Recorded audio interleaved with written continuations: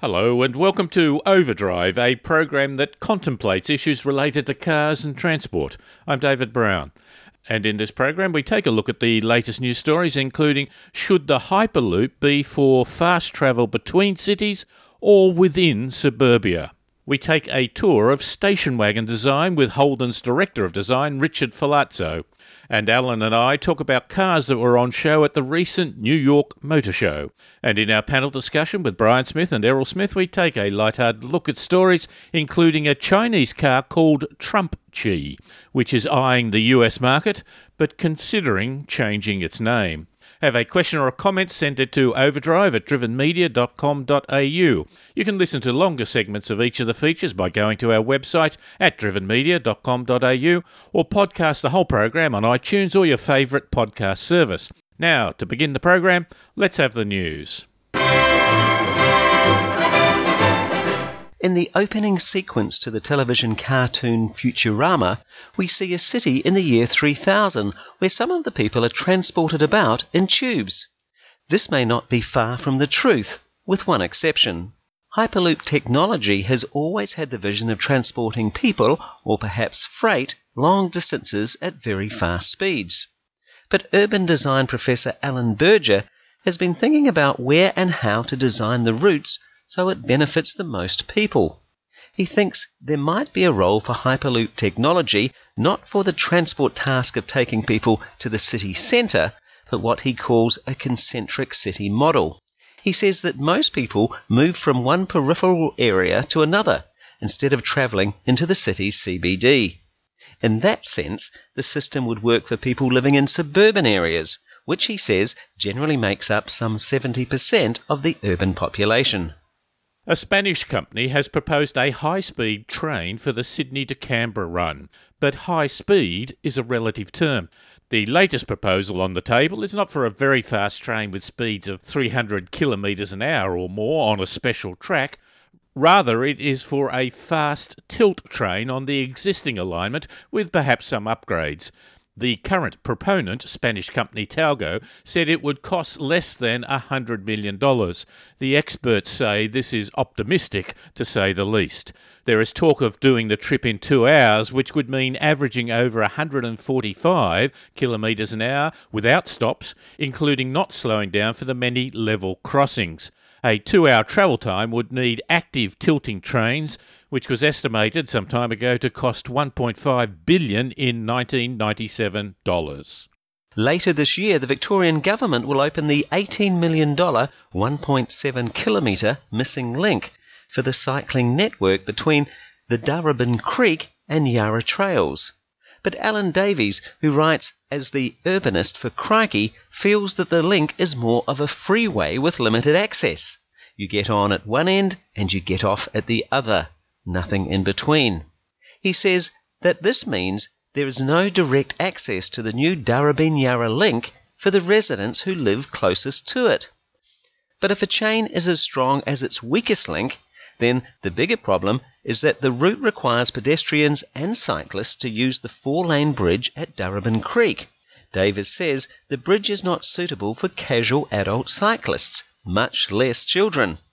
Traffic moves fast here because it's open and because the approaches in both directions are descents. There are no emergency lanes or parking lanes. There is a fast advancing technology of communicating between cars and infrastructure, such as traffic lights, so as to smooth the flow of traffic and reduce the need for hard acceleration and braking.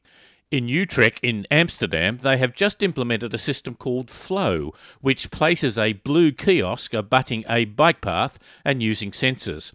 It determines cyclist speeds from hundreds of feet out and displays several kinds of symbolic advice so the bike riders can adjust their speed and not have to come to a complete stop at the lights. But despite the advanced technology, the messages are sent in a simple form. If the cyclist has to speed up to catch the light, they see the symbol of a hare, and if they have to slow down, understandably, they see a tortoise. Police officers across Europe conducted their latest 24-hour speed marathon for one day in April as part of the European Traffic Police Network speed enforcement operation. The operation involved over 10,000 police officers, and 16 countries provided results from over 8,000 speed control sites. Adverse weather forced the cancellation of speed enforcement measures in Hungary and restricted enforcement activity in Croatia. However, just over 1 million vehicles were checked during the initiative and over 19,000 traffic offences were dealt with. In the Netherlands, a stolen Audi A6 was seized and 2 occupants arrested after it was detected travelling at 167 km per hour on a stretch of road where the limit is just 80 km per hour. And this has been motoring and transport news from Overdrive. You can hear interviews, road tests and humour by going to our website at drivenmedia.com.au.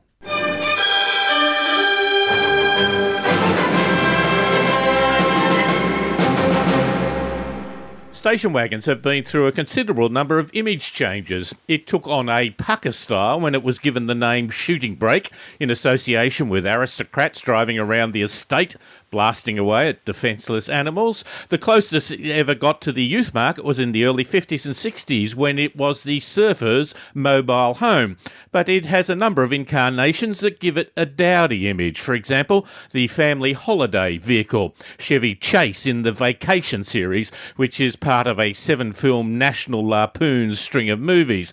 The Griswold family is not something you wish to be associated with. Then there's the parents' school-run vehicle and the travelling salesperson's office on wheels. With such images, it's not surprising they have ebbed and flowed with sales numbers, some falling away. The Camry station wagon is gone, but not lamented, as is the large slab-sided Ford Falcon, which went well before the demise of the sedan. It provided huge room, but was surpassed by the more trendier SUVs. Even the Hyundai i30 wagon dropped off the market, although it may come back.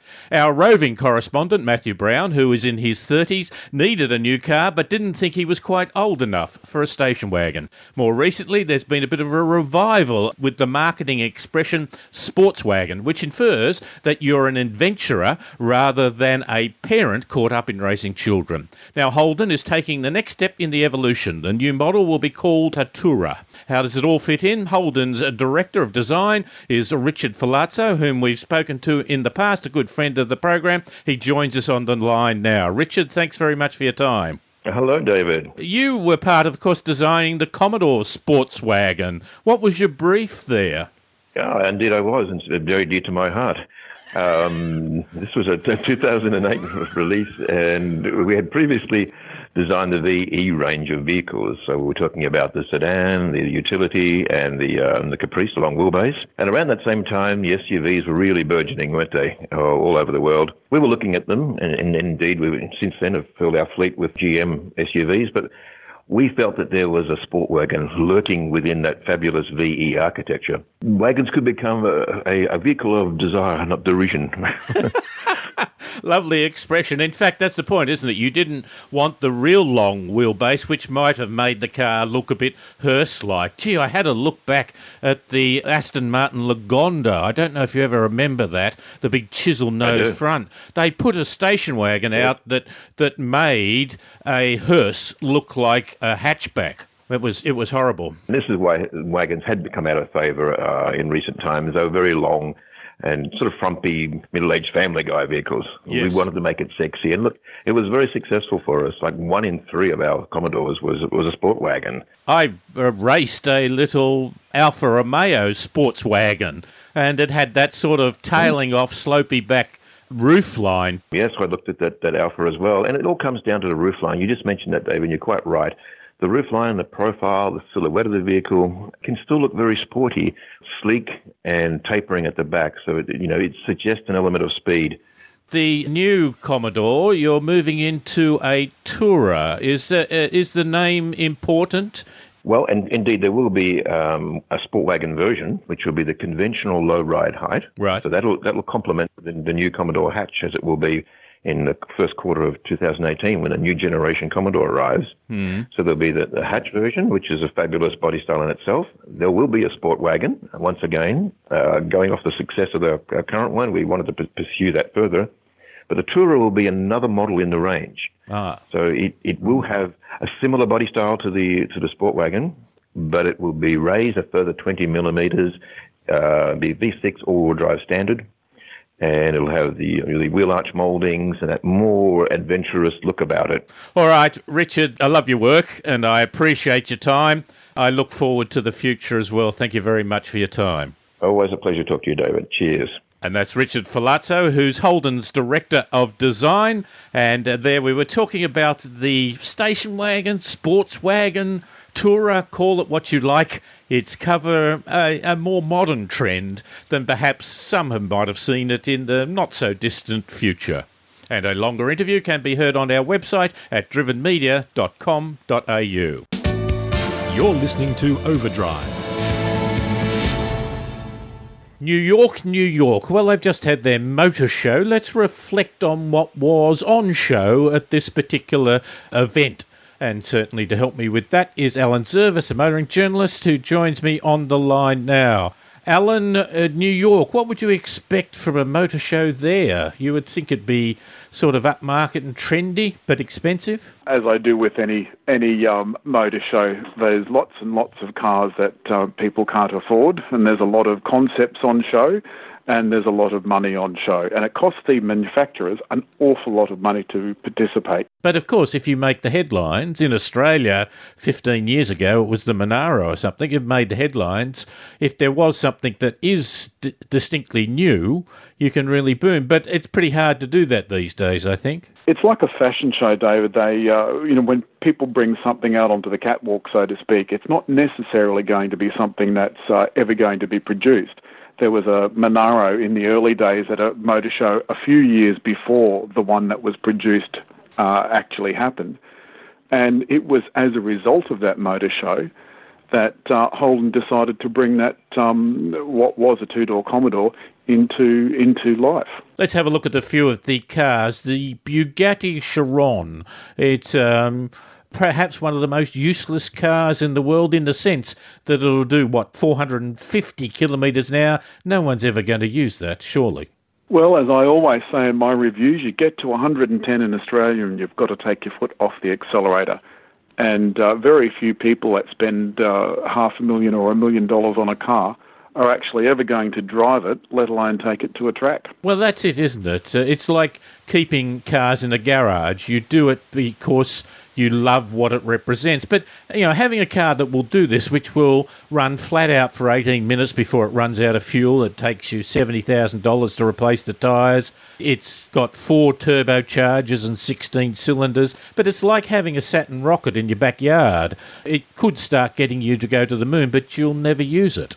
No, and honestly, why would you want to? But I think the thing about if there was a person to buy that car, you can rest assured that there's going to be another dozen or so cars in each of 10 garages around the world, so it's not really going to worry them all that much. I never thought it was a pretty car, although the nose still has that horseshoe grille, which I think is ugly, but the lights on the side, now 4 little lights in a row, it's got almost a look of the old Alfa 159 about it, which I thought was a good-looking car. It helps the Bugatti, but it doesn't make it. Well, the horseshoe grille obviously is off a very, very old, the Bugattis have been doing that since they've been Bugattis.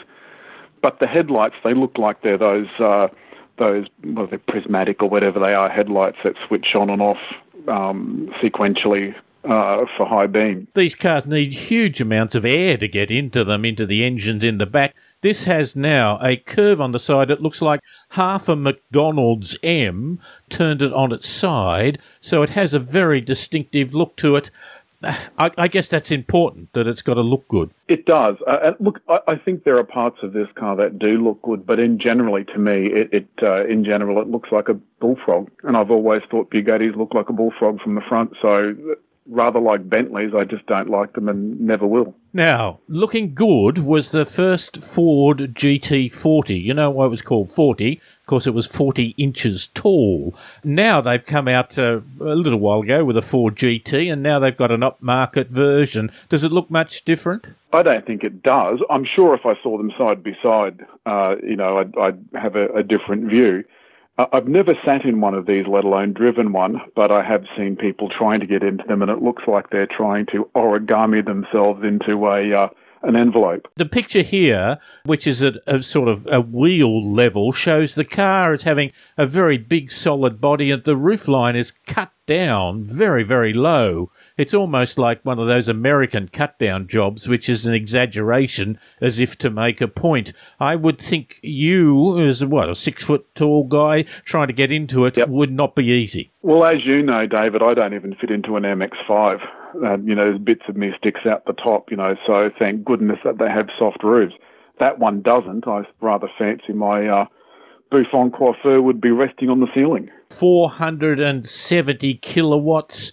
It weighs, about 1,200 kilograms. They say it's got the best power-to-weight ratio in the world. I don't know if that's right. But talking about getting hard to get into, the Koenigsegg Agera RS. Now, this, in order to be able to get into, I think better, has some rather unusual doors to it.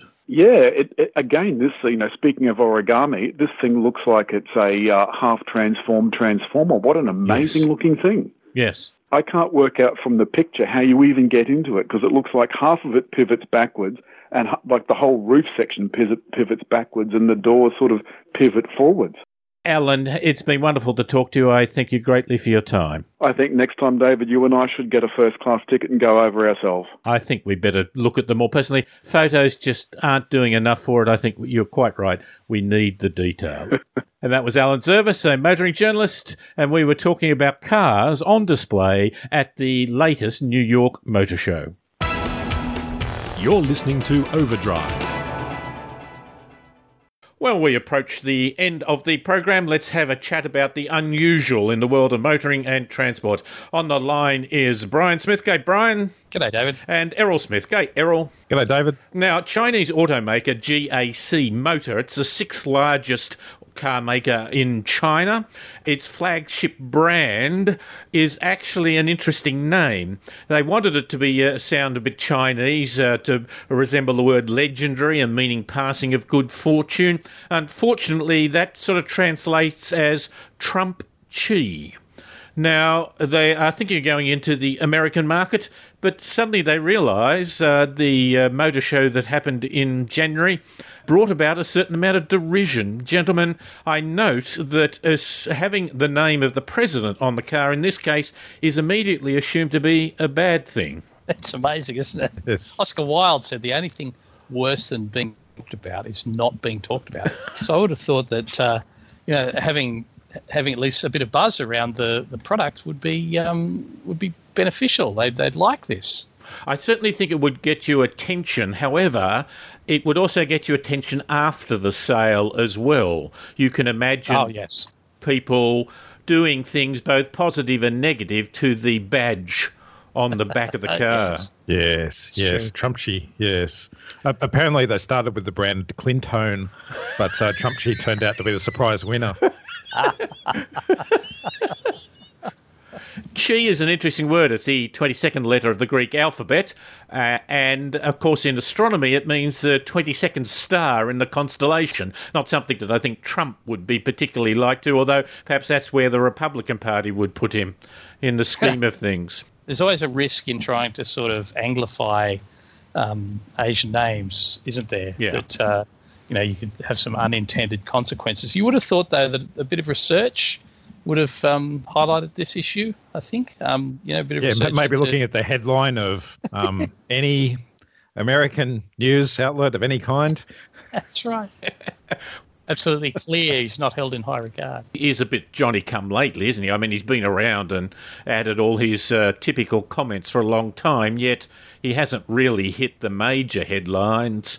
And the other thing is that all your executives might have said, well, of course he won't get elected. Yes, yeah, that's right. The chances were very slim, weren't they? But if it is a loser, why would you still want that name on your car? He could have been the one that almost made it. The little engine that tried.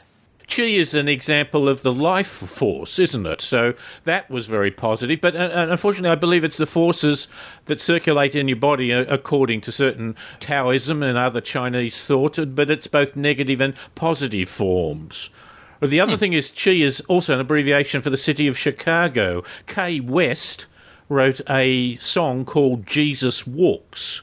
which worries me, the whole link of that. But I walk through the Valley of Chi, where death is, top floor, the view alone will leave you breathless. So, I mean, the other alternative, then, they could be associated with Kay West. Oh, Kanye. Kanye. Gee, there's the generation gap, listeners. Yes. You've seen it there. A gulf. Yes, David. The fine print in the story, though, is that the cars that they make don't yet meet US regulations. So the name is kind of irrelevant. Maybe it's an attempt to get in. Maybe it's an attempt to get around the regulations. It's like a tribute. They thought Trump might have signed off on, getting their car into the country. But of course, they'd have to get it over that wall that Mexico is going to build. That's right. How would you train your showroom staff to sell the Trumpchiwhich? Well, of course, they would say it's the best car. It has the most power of any car by far. It has the best fuel economy. It's the cheapest. No other car is cheapest. It has the brightest colours. It's the freshest smelling, better than any garden you've been in. Push the line, much better fuel economy than a VW. That's right. They pass the fuel economy results over. Then you know you're in trouble.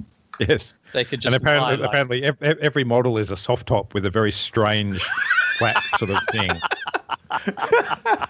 That'd be great. Instead of a smooth top, it could just all be waving in the wind. Yeah, whenever you got to avoid going out in the wind because the top will flop in ridiculous directions. It's the Oklahoma. It's got the little buggy with a fringe on top. Of course, if you were in the showroom and the person potentially buying the car says, well, actually, my neighbour has a better looking Kia, you'd promise to build a wall and get them to pay for it. Build a garage. The other thing they might do is say it came from the same town that makes Donald Trump suits. That if you were to make it a selling point, you would have to be, the biggest approach you would take would be to condemn the opposition. Oh, yes. Yeah, to bag them out. Yeah. Lock them up. Or something like the screen in your Hyundai can record your conversation. Getting tapped by the Obama car. Yes, and it needs some erratic tweeting from their marketing department. Apparently, if you've never heard of this lot, they are the 5th biggest producer of vehicles in China. Are they really? Yes. GAC Motor, Guangzhou Automobile Group. What will they change it to if they change it from Trumpchi? What would they change it to then? Well, in America, it's so divided, there's nothing sort of middle of the road, is there? There's nothing soft and acceptable to either side. The Hitler. You did not see that coming. Did you see someone said the other day that Trump is not like Hitler? Hitler was far more controlled. He reviewed his speeches and had a much better marital arrangement. Of course, if they sold there and they didn't sell well, you just claim that the figures are rigged. Well, you just claim that they are selling well. Best-selling vehicle. I wonder what the service department would be like from a Trumpchi type of thing. If you complained, they'd call on the crowd to punch you in the face. Your mechanic could abuse you. Yes, the motto will be "Make American Cars Great Again." By driving this Korean car. Yes. Maybe they will look good in comparison. Not even Americans who could believe that could be possible. Yes, true. Yes. Well, I've got a story about Volkswagen actually. A US federal judge in Detroit, speaking of the US, has ruled that naughty little German company Volkswagen has been a very bad car maker and has to go sit in the naughty corner for 3 years probation while being watched carefully for any more mucking up by an independent oversight. This is a case of deliberate and massive fraud, said the judge, regarding VW's dodgy engines that had many of their diesel engines cheating on their fuel efficiency exams. He also approved a US $2.8 billion, that's billion with a B, fine, which Mummy is not going to like when VW gets home. How do you put a company on probation? I know. Do you prevent them selling in the market, maybe?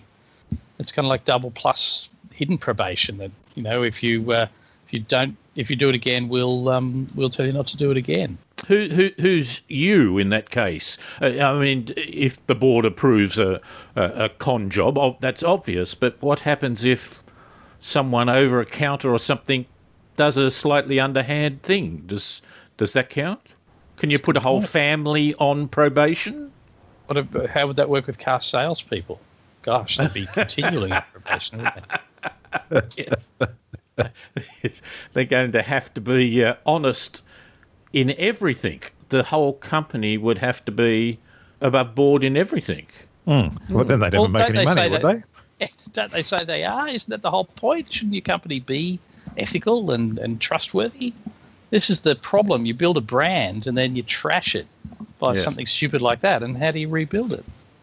Well, see, in Trump's America, I don't think that matters, does it? That showed initiative, didn't it? Isn't that the way to go about doing it? But I mean, Volkswagen has just become the world's largest selling car company. Yeah, but I mean, it's now on their records. So, any future employer will see that they've been on probation. So would having a record like that affect their employment chances later? Well, the other thing is, who do you employ? And do you report to the parole officer? Yes. You can come and work for us, but you have to go and visit the parole officer every second week. Or do Audi and Bugatti and Skoda just kind of pretend they've got nothing to do with them? That's right. Just, nothing to do with us. They'll just play on the other side of the schoolyard. Yes.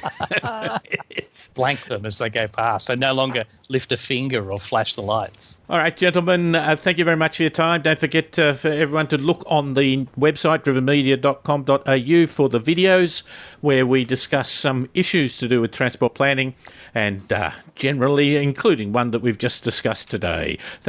Brian and Errol, thanks again for your time. All right, David. Bye, David.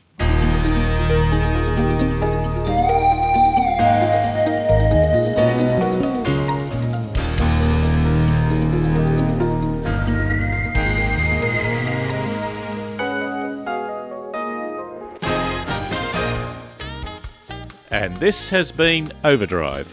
My thanks to Errol Smith, Alan Zurvas, Richard Ferlazzo, Brian Smith, David Campbell and Paul Just for their great help during the program. Overdrive can be heard across Australia on the Community Radio Network.